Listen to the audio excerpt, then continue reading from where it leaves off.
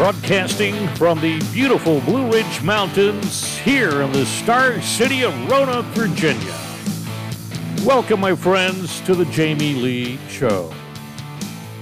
Memorial Day is a time for the country to reflect and remember on the men and women who have sacrificed for our country, on the principles upon which the nation was founded, and on the role we all have to play in protecting the freedoms of future generations.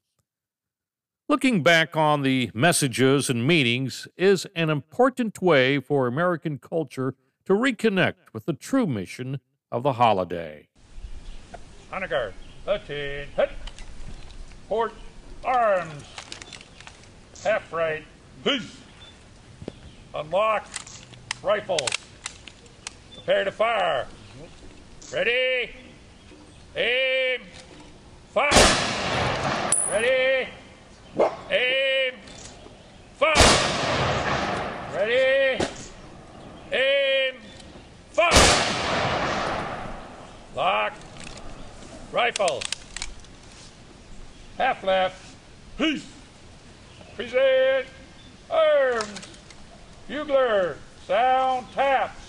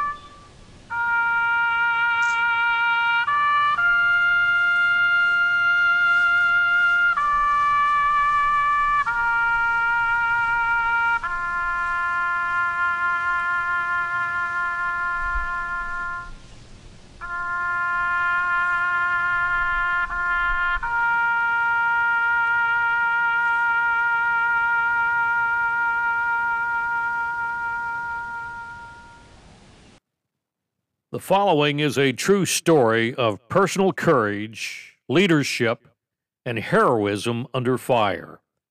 The sacrifices made by this greatest generation.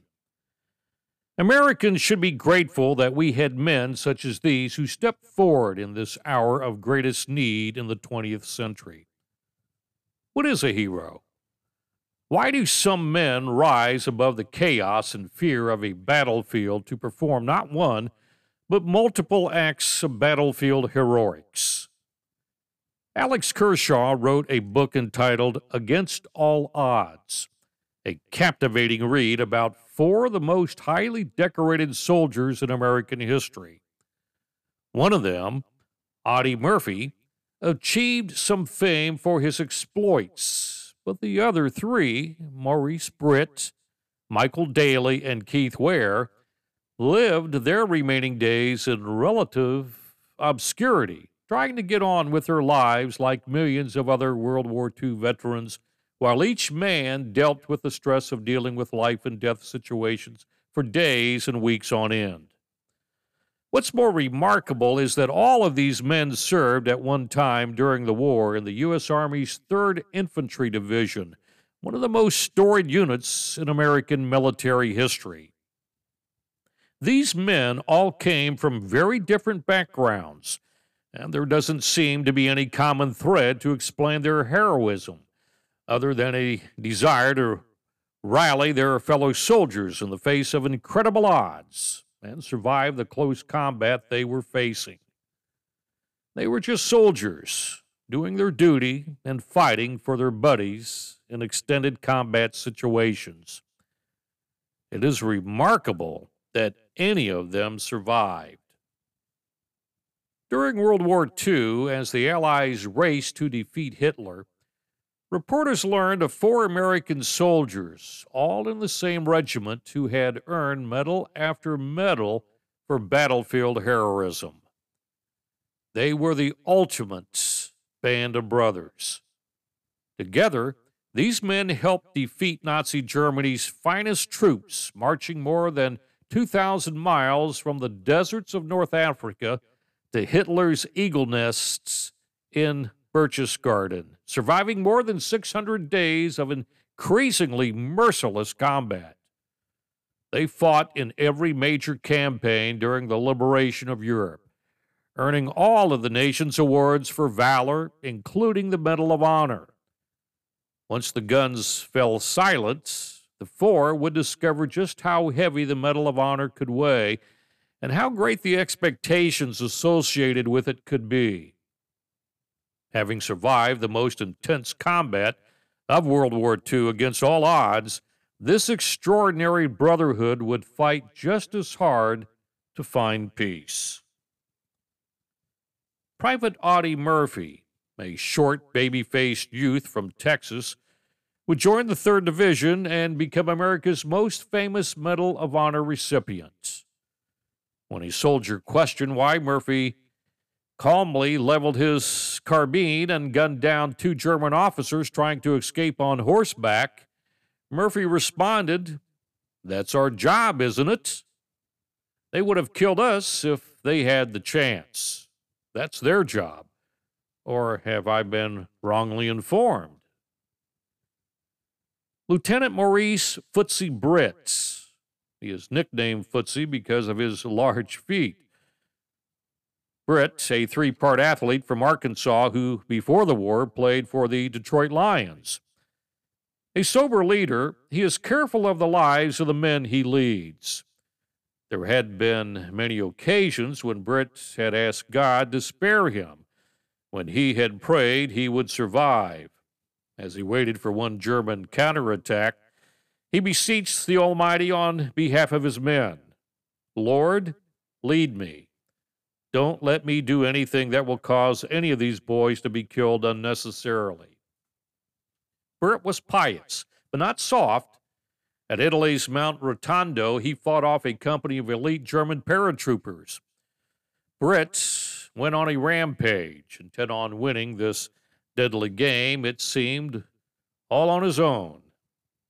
He tossed one grenade after another. When he ran out of ammunition, he picked up any weapon he could find, German or American, so long as it had bullets. Britt killed several Germans in a machine gun nest and moved on to another. He would receive the Medal of Honor, earn his captain's bars, and go on to fight in the slaughterhouse of Anzio. Private Michael Daly of Connecticut, an Irish Catholic, transferred to the 3rd Division after fighting his way ashore at Omaha Beach. Of Daly's harrowing baptism by fire on D-Day, we learn his pack was soaked, weighing him down, slowing him. Then the horrors began. A man nearby was killed, his head blown clean off.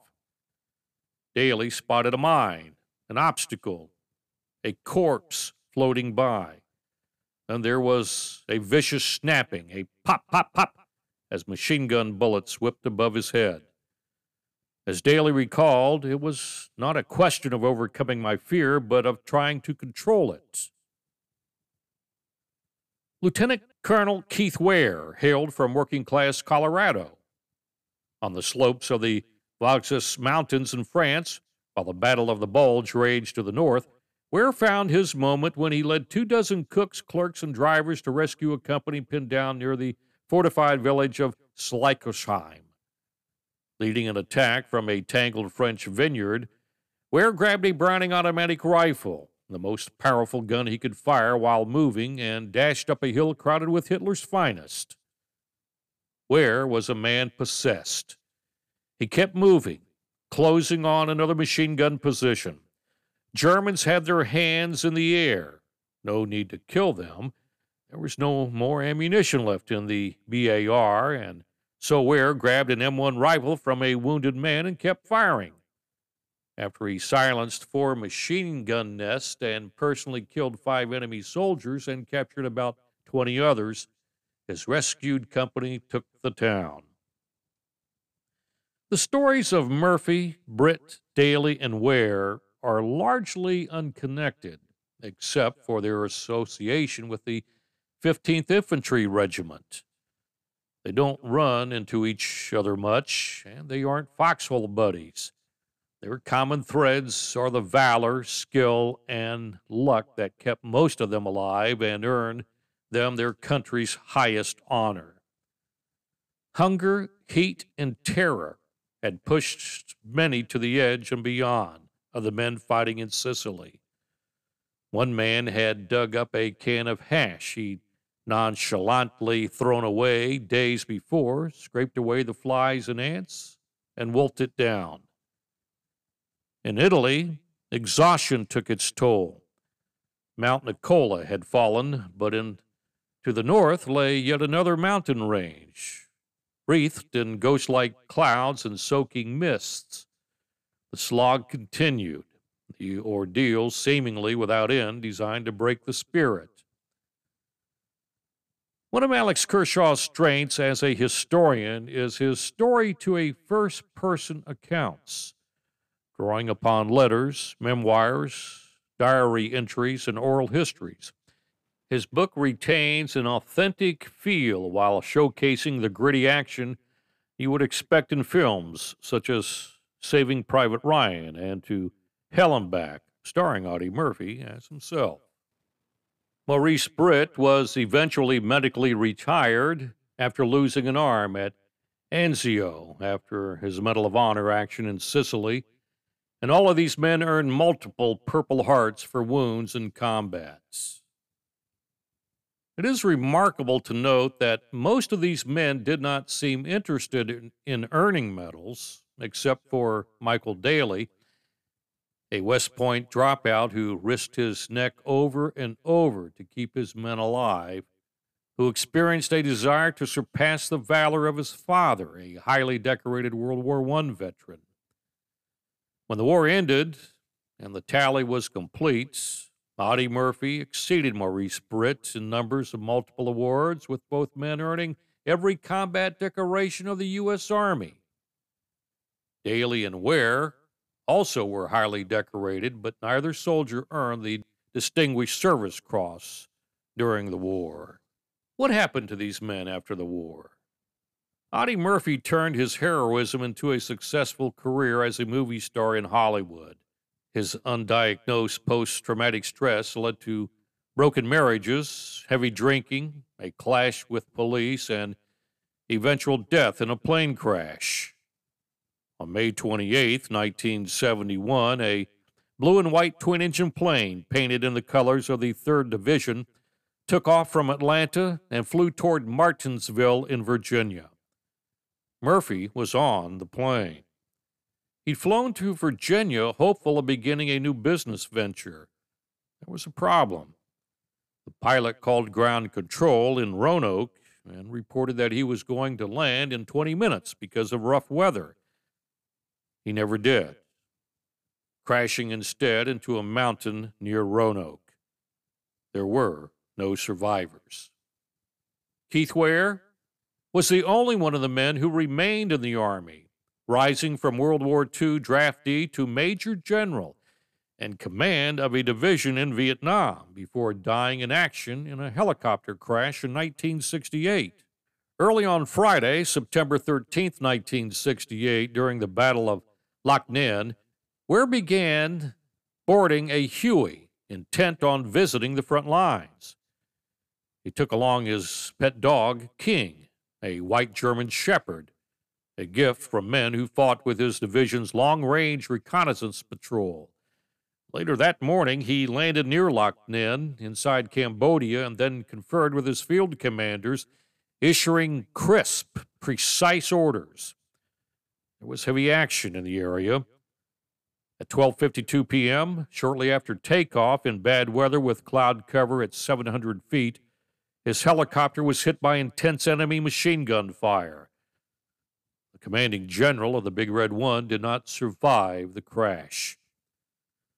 52-year-old Keith Ware, 3 senior officers, 4 crew, and the white German shepherd named King were all dead.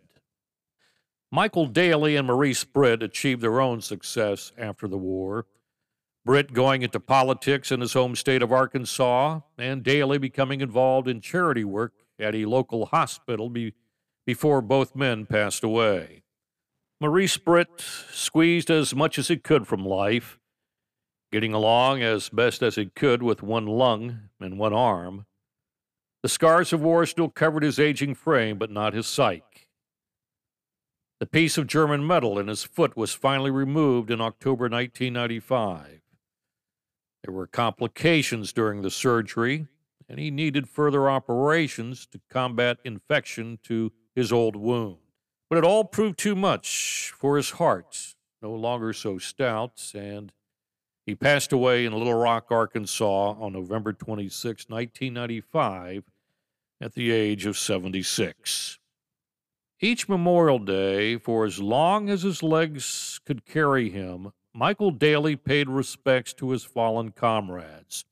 In 2008, Michael Daly learned that he had pancreatic cancer.